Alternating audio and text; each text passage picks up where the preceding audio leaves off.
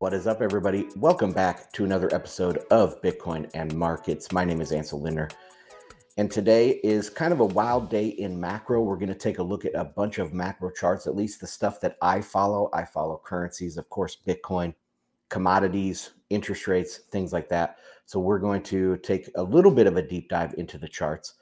Then there's a couple articles that I thought would be good to read through, at least one about JP Morgan and how they're valuing Bitcoin. And then there's a new podcast out there on Ramp. We will probably look at a clip from them because I think it's a learning opportunity for us. But anyway, welcome to the show. Let's share my screen. And what you're going to see here is the website, bitcoinandmarkets.com. Quick break in here, guys, on the edit. All of these charts and everything that I'm talking about will be on the website, bitcoinandmarkets.com, under the associated post. This one is episode 349. So bitcoinandmarkets.com/E349. Let's get on with it. I did publish yesterday 2 pieces of content. The first one was gold versus Bitcoin. You might have listened to my most recent podcast episode or live stream. I think I did that one on Sunday this last week. And in that debate, I broke down a debate of gold versus Bitcoin, and I had a bunch of different critiques. And at the end of that episode, I listed 5 or 6 things. I said, well, it might be good just to do a series of posts about these because these are very commonly heard critiques from the gold bug side against Bitcoin. So I wanted to start putting these into blog posts, and that's what I've done here. And the first one is on the claim of the 5,000-year history of gold. So you can check that out. It's initially available to paid members on bitcoinandmarkets.com. They support my content, and I can't do this show without their support. So they get the first few days of each post, and then I'll make it public here. Also, the Market Pro, you can see that's the premium content that I do, tons and tons of charts. We're going to go through not as in-depth in this live stream. So if you want more in-depth in Bitcoin itself, then with the confirmation from the macro side, so I go through my Bitcoin charts and my Bitcoin forecasts, and then I look at macro and see if that confirms what I'm seeing in Bitcoin. So check that out, Market Pro, over on bitcoinandmarkets.com. Okay, let's dive into the charts. What you're seeing here is the Bitcoin chart with the 50-day, the 128-day, and I use that 128-day because it's been very accurate. Tone Vays, this is one of his favorite periods on his moving averages. This is very similar to the 200-day and the 128 and the 50. These are the big ones that he looks at, but this is really got close to this bottom here just recently, back on the 25th of May. And now today we are selling off. Let's take a quick zoom down to the hourly. And you can see that pretty much midnight Eastern time last night is when we had the big dip, but it has not continued to fall. It's showing some strength here. Let's go back to the daily.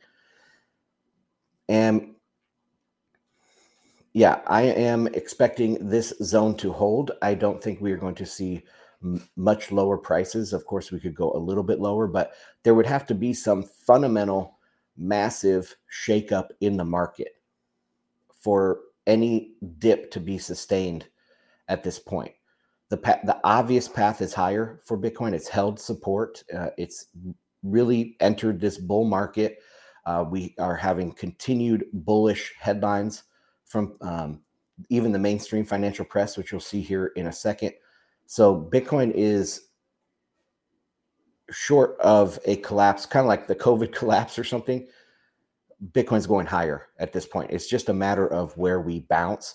And as more people come to that realization, that's when the price really starts moving higher. So I am kind of sick of the prices at this level. How long have we been here? Since March 17th is when we we're at these levels for the first time this year, while the S&P 500 is making new highs. Let's take a look at that now. Let's go to stocks and zoom out a little bit. We still are having higher highs and higher lows.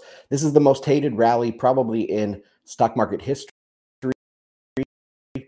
Everybody to have a recession. It's the most anticipated in history. Yet we continue to make new highs here, especially on the year, and going all the way back to last August.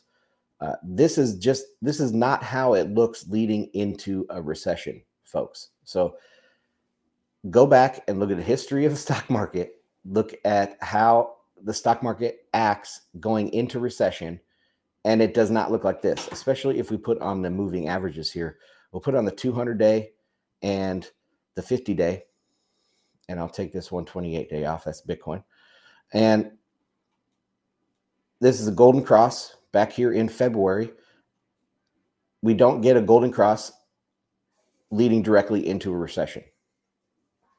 It doesn't happen in history. Like I've talked about on recent streams, it has happened once in the last, what would that be, 60 years? And that was in 1990. So yes, this could be an aberration, but that was also a bull cross at an all-time high, then leading into recession. We're at a bull cross coming off of a bear market, going back into, yes, reestablishing the bull market, making new almost 52-week highs. We are making 52-week highs on the NASDAQ if we pull that up. This just doesn't happen right before a recession. So take that for what it's worth. I mean, there is a first time, could be different, but most likely it's not going to be. Okay, let's take a look at oil. This is one of my favorite proxies for global recession. And I do think, let me clarify. So I do think that we're going to have a global recession. Okay. But I think the US could skirt recession, perhaps even avoid it altogether. While we see numbers coming out of Germany, which I'll probably cover on tomorrow's Fed Watch with Bitcoin Magazine, they are already in recession. And then you have numbers that you can't really trust out of China, but most likely China is in even worse shape than Germany. So, yes, I think we're going into a global recession, but that does not necessarily mean the US is going to also have a hard recession. It's all about relative strength and weaknesses. If the US looks like it's relatively strong, there's going to be money flowing into the US dollar and into US dollar denominated assets, into the stock market, and even into Bitcoin. And so we could see the US stock market outperform the rest of the world for sure, and perhaps even outperform expectations in the US market. One of the things, and I know we're staring at this oil chart here, but one of the things that I've been talking about is that recession in this, okay, the recovery / slowdown, whatever you want to call it, because we are still recovering from COVID, even though we had that initial kind of inflationary type bounce with all the stimulus and all of that. And now we've come off of that. We're still kind of recovering. The global economy is from the global shutdown in 2020, the knock-on effects from the supply chains, and then you had the Ukraine war starting last year. And so we have all of those knock-on supply effects of the sanctions and things. So, we're still kind of in recovery. And in this era, the only thing they can do, right, is pump credit. They can pump the credit bubble higher.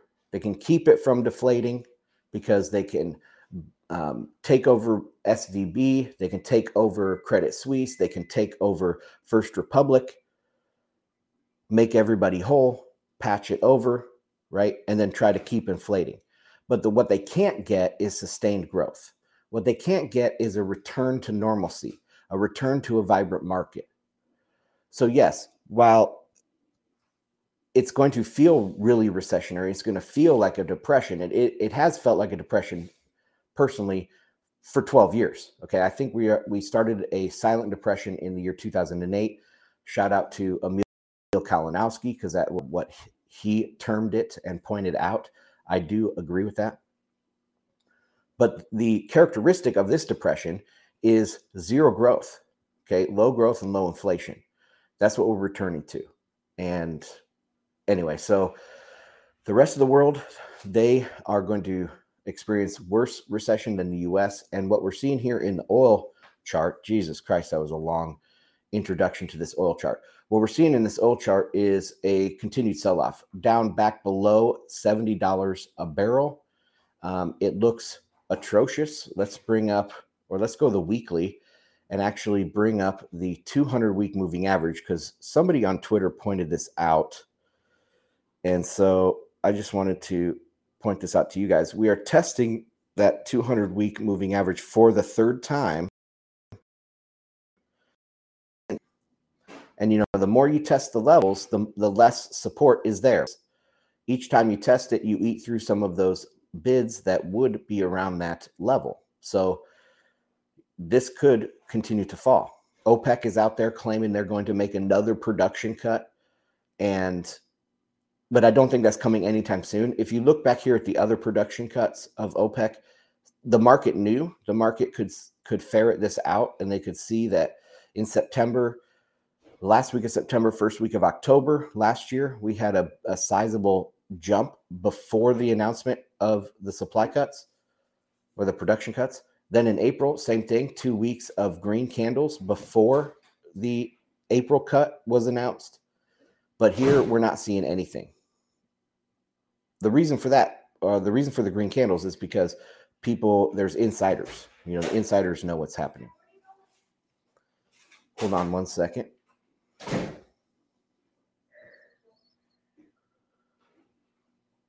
Sorry, my son is coming in and out the front door right by my office. If you guys are seeing behind me, I'm still working on this office. I'm doing this DIY, bookshelves and stuff. So hopefully in the next couple months, you'll see me fit it out with some more better background for my videos and things. But okay, so that's oil. What else do we want to take a look at? Let's take a look at the dollar and go back to the daily. So we have seen a pretty good jump in the dollar. We have this double bottom, Adam and Eve, making a run back up for the 200-day moving average. And everything looks go. Same thing, as I was saying there on the oil chart, is low growth, low inflation. And the other currencies are going to be hurting worse than the U.S. And so the U.S. will get a bid relative to other fiat currencies, yes, okay, but it's still going to get stronger. And what happens when the dollar gets stronger? Dollar-denominated debt gets more burdensome, gets harder to pay, takes up more. It takes a larger amount of revenue. It takes up a larger amount of your budget to service a stronger dollar debt. So as the dollar goes up, that's the dollar wrecking ball. It starts sucking value out of the global economy because the debt burden goes up. All right, so that's the dollar. But another one that I thought was interesting here is also over the last couple of weeks, we've seen a precipitous decline in the Chinese yuan. This is CNY. And you can see as this chart goes up, that means the yuan is weakening and the dollar is strengthening. And right now we're back over 7, which for a long period of time, that was an important level. Let's see if I can zoom out. 7 time. A lot of the international guys working over there out of China said 7 was always on people's radar screens. That was back several years ago.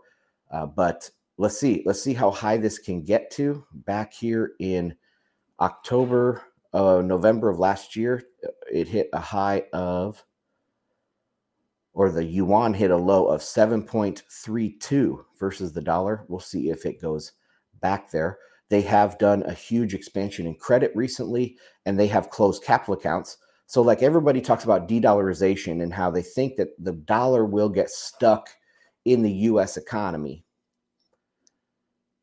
right? and that will cause it, quote unquote, inflation or debasement of the dollar at home because we can't export our inflation. Well, what about China? I mean, China, their amount of printing that they do domestically is insane.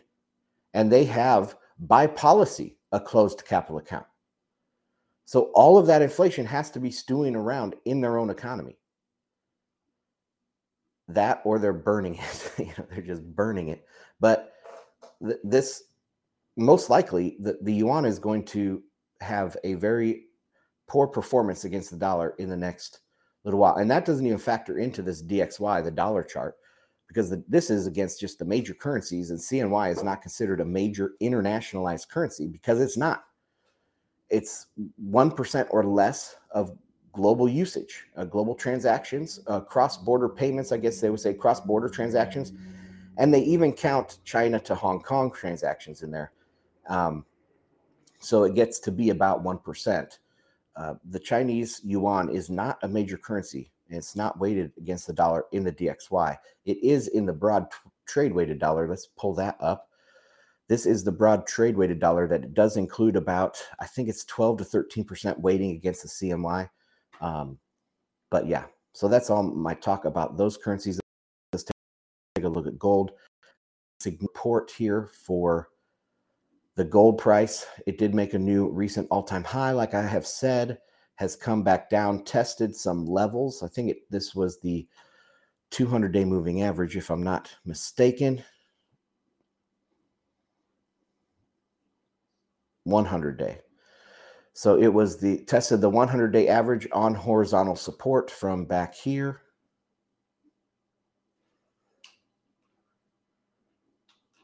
So if it's going to find support, it's going to find support right here and go higher. Of course, my kind of thesis for a very long time, for the last 18 months, has been that, well, not 18 months, I would say the last, let's see, what month is this?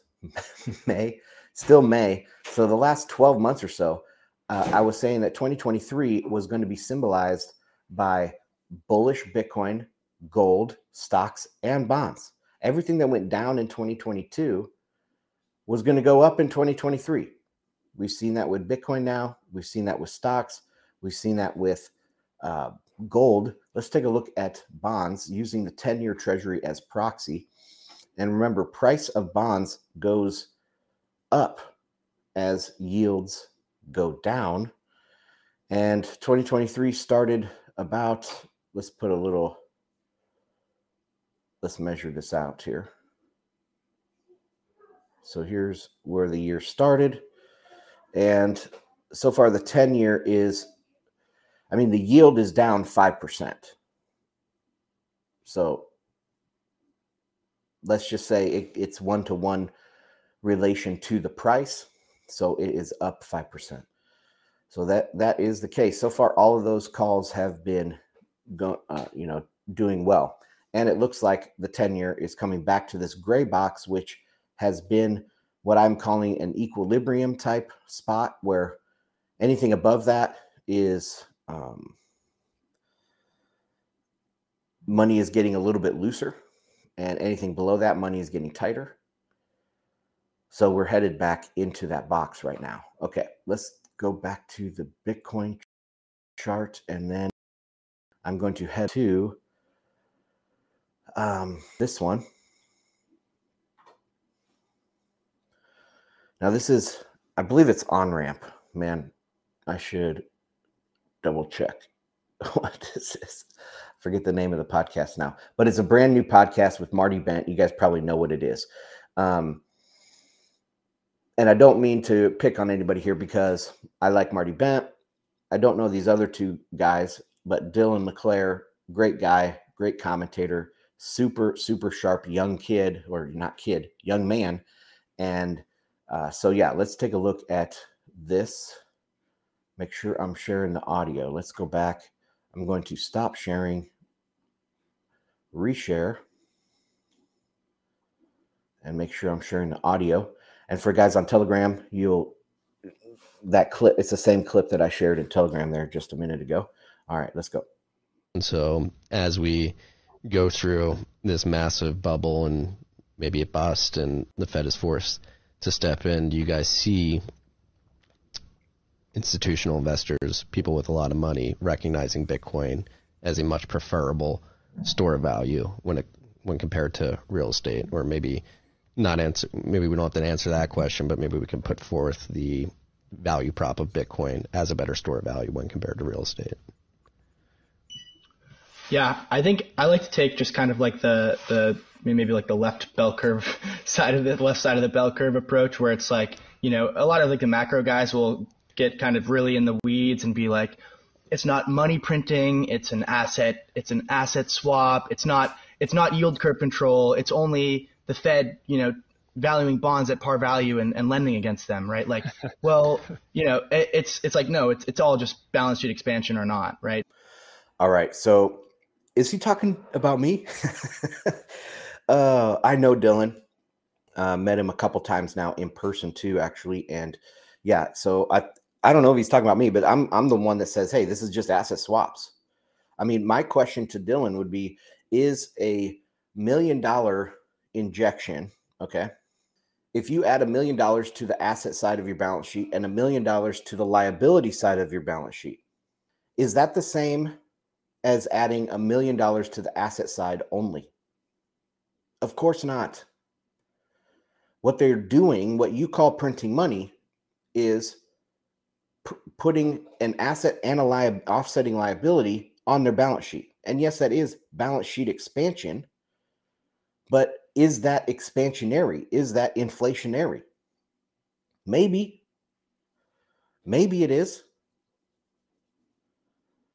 I'll tell you what definitely would be inflationary and actual money printing would be if they only added assets. So I don't know. He didn't. Let me play the rest of this. So the last, what is it, 18 months or the last 15 months of quantitative tightening from the Fed has been somewhat just offset by the Treasury general account draining to zero. And now we're at a point where they can't really kick that can. The debt limit we're there, right? And so when the debt limit gets passed, right now it's just all political theater. Let's be real. So it's all just political theater and the debt limit. I don't really want to mention on that other than I think it looks like they did pass a debt limit extension or, raising the debt limit. So there's that. But he didn't touch on real estate. What I would say about real estate is, yes, that there is a portion of real estate. Of course, real estate is a good that you actually consume. So there is a value placed on actually having a roof over your head. Okay. But there's also a separate portion of the property of your house, and that is the function of store of value. So it's not like Bitcoin is going to make the real estate market crash. It could, just like gold, it could just simply siphon off marginal new demand. So instead of the real estate bubble getting out of hand, maybe instead of people going into a little bit higher house than they can afford or whatever, they're going to buy Bitcoin instead. The marginal player. I'm not saying everybody. I'm saying first it'll start with 1 out of 1,000. Then it will go to 5 out of 1,000. Then it will go to 1 out of 100. And as that happens, real estate will slowly lose its store of value function into Bitcoin. Absolutely, 100%. Now, what part of real estate market or value is store of value function? That is anybody's guess. Most homes, I would say today, are overvalued by at least double. I don't know. I'll have to ask my guys on Telegram what you think about that. But it is one of the least affordable times to buy a house right now. Now, if rates can crash back down to 2% for a 30-year mortgage, homes become very affordable again. So, or not very affordable, but much more affordable. So what percent of the value of a home is store value? That's anybody's guess. But there are certain ways that you could figure it out. I just haven't looked into it. I know Bitcoin Magazine has done several posts on this. So you can check out Bitcoin Magazine's coverage on this, because this is a common question that started way back, maybe like in 2016 or 17. People were talking more about this, that the store value function is going to be first. So Bitcoin could take a lot of different stores of value, not just gold, not just the dollar, but it could be real estate, could be fine art. I think that will continue. But getting back real quick to Dylan's thing here on the money printing aspect. If you're new to my content, okay, I sit on the deflation camp. I don't think QE is money printing. Now, fiscal stimulus itself is not technically money printing, because they're borrowing money that already exists. But by taking savings and spending it immediately, you distort the market, you distort prices, and people will act, it'll heat up the economy. People will act a little bit more confident. People will act a little bit more, like the economy is booming, and they'll go out there, get loans, and print money that way. That's what they hope to happen when they do stimulus like that. So that does have an inflationary secondary effect. But the initial borrowing of money by the government is not inflationary. It's only that secondary effect of confidence building stimulus, short-term stimulus.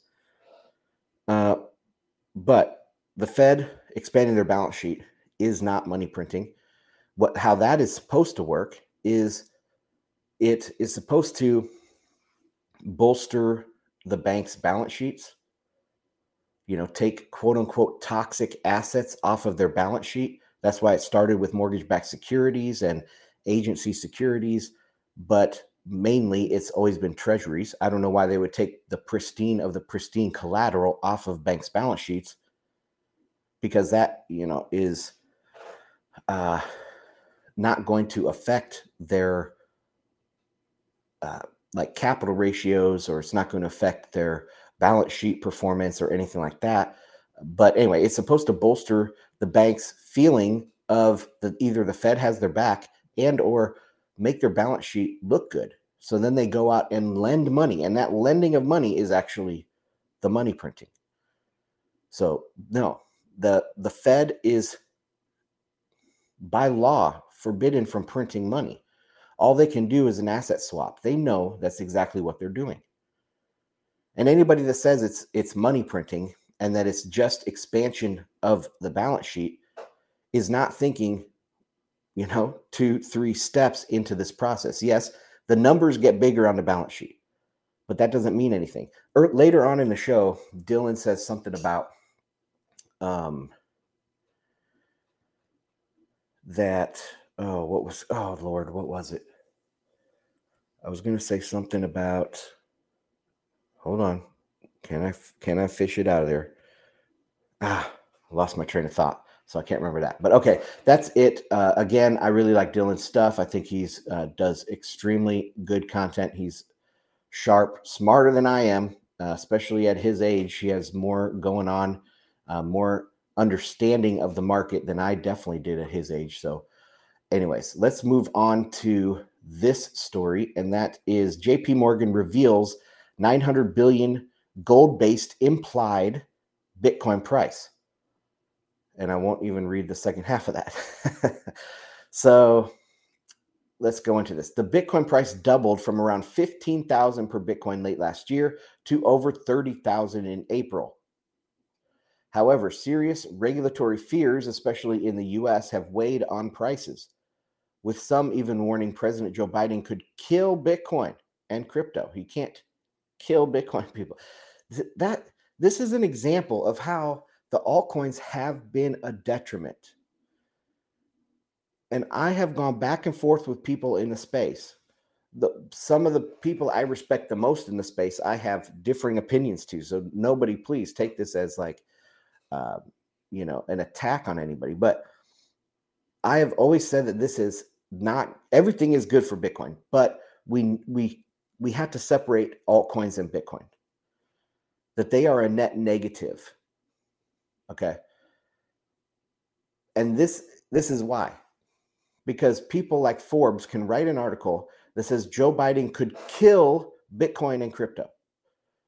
Now, he could kill crypto, but crypto is not Bitcoin. Let me bring that damn meme up here, guys. This is the meme that I started off this week's fundamentals report with.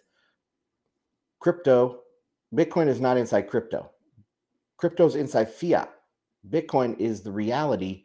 It's the unique, special thing outside of the system. Okay, let's continue with this, because I could go on for days on these tangents. Now, as Bitcoin, Ethereum, and crypto traders brace for a $1.1 trillion market upheaval, strategists at Wall Street giant JP Morgan have issued a bullish gold-based Bitcoin price prediction that could see the Bitcoin's capitalization climb to near 900 billion. It's at the beginning of a bull run. You need up-to-date. Oh, geez. I don't want to read that. That's just ads. Forbes, come on now. Quote, with the gold price rising above 2,000, the value of gold held for investment purposes outside central banks is currently valued at around $3 trillion. Okay, I'm going to make a mental note of that. Outside of central banks. That's very interesting. JP Morgan analysts led by Nicholas P. wrote in a note seen by the block. In turn, oh God, dude, I'm having trouble with this, guys. In turn, this implies $45,000 price for Bitcoin under the assumption that Bitcoin equalizes gold in private investors' portfolio in risk capital or volume adjusted terms.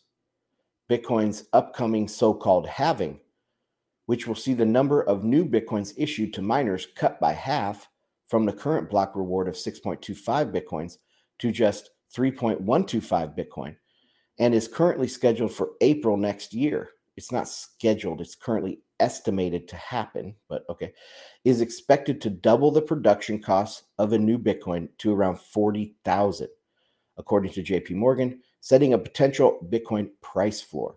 Quote, this is because Bitcoin's production cost has historically acted as an effective lower bound, JP Morgan's researchers wrote.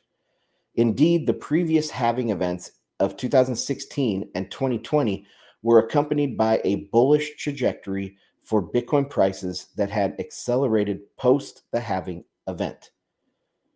All right, this is pretty big coming out of Forbes. It's obviously a big mainstream financial press type thing, talking about a $900 billion Bitcoin market cap. So very good. Bullish. All right, guys. Well, get back here to bitcoinandmarkets.com. Please sign up over there on bitcoinandmarkets.com. It's free to get the weekly newsletter.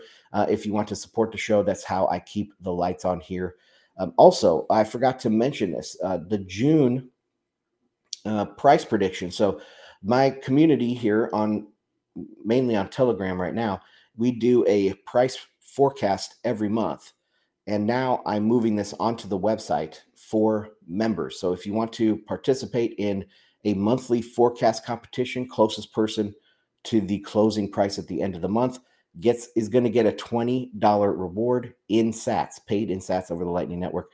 So check out bitcoinandmarkets.com. There's a lot of different ways that you can have fun with the community, support the community, take part, all that.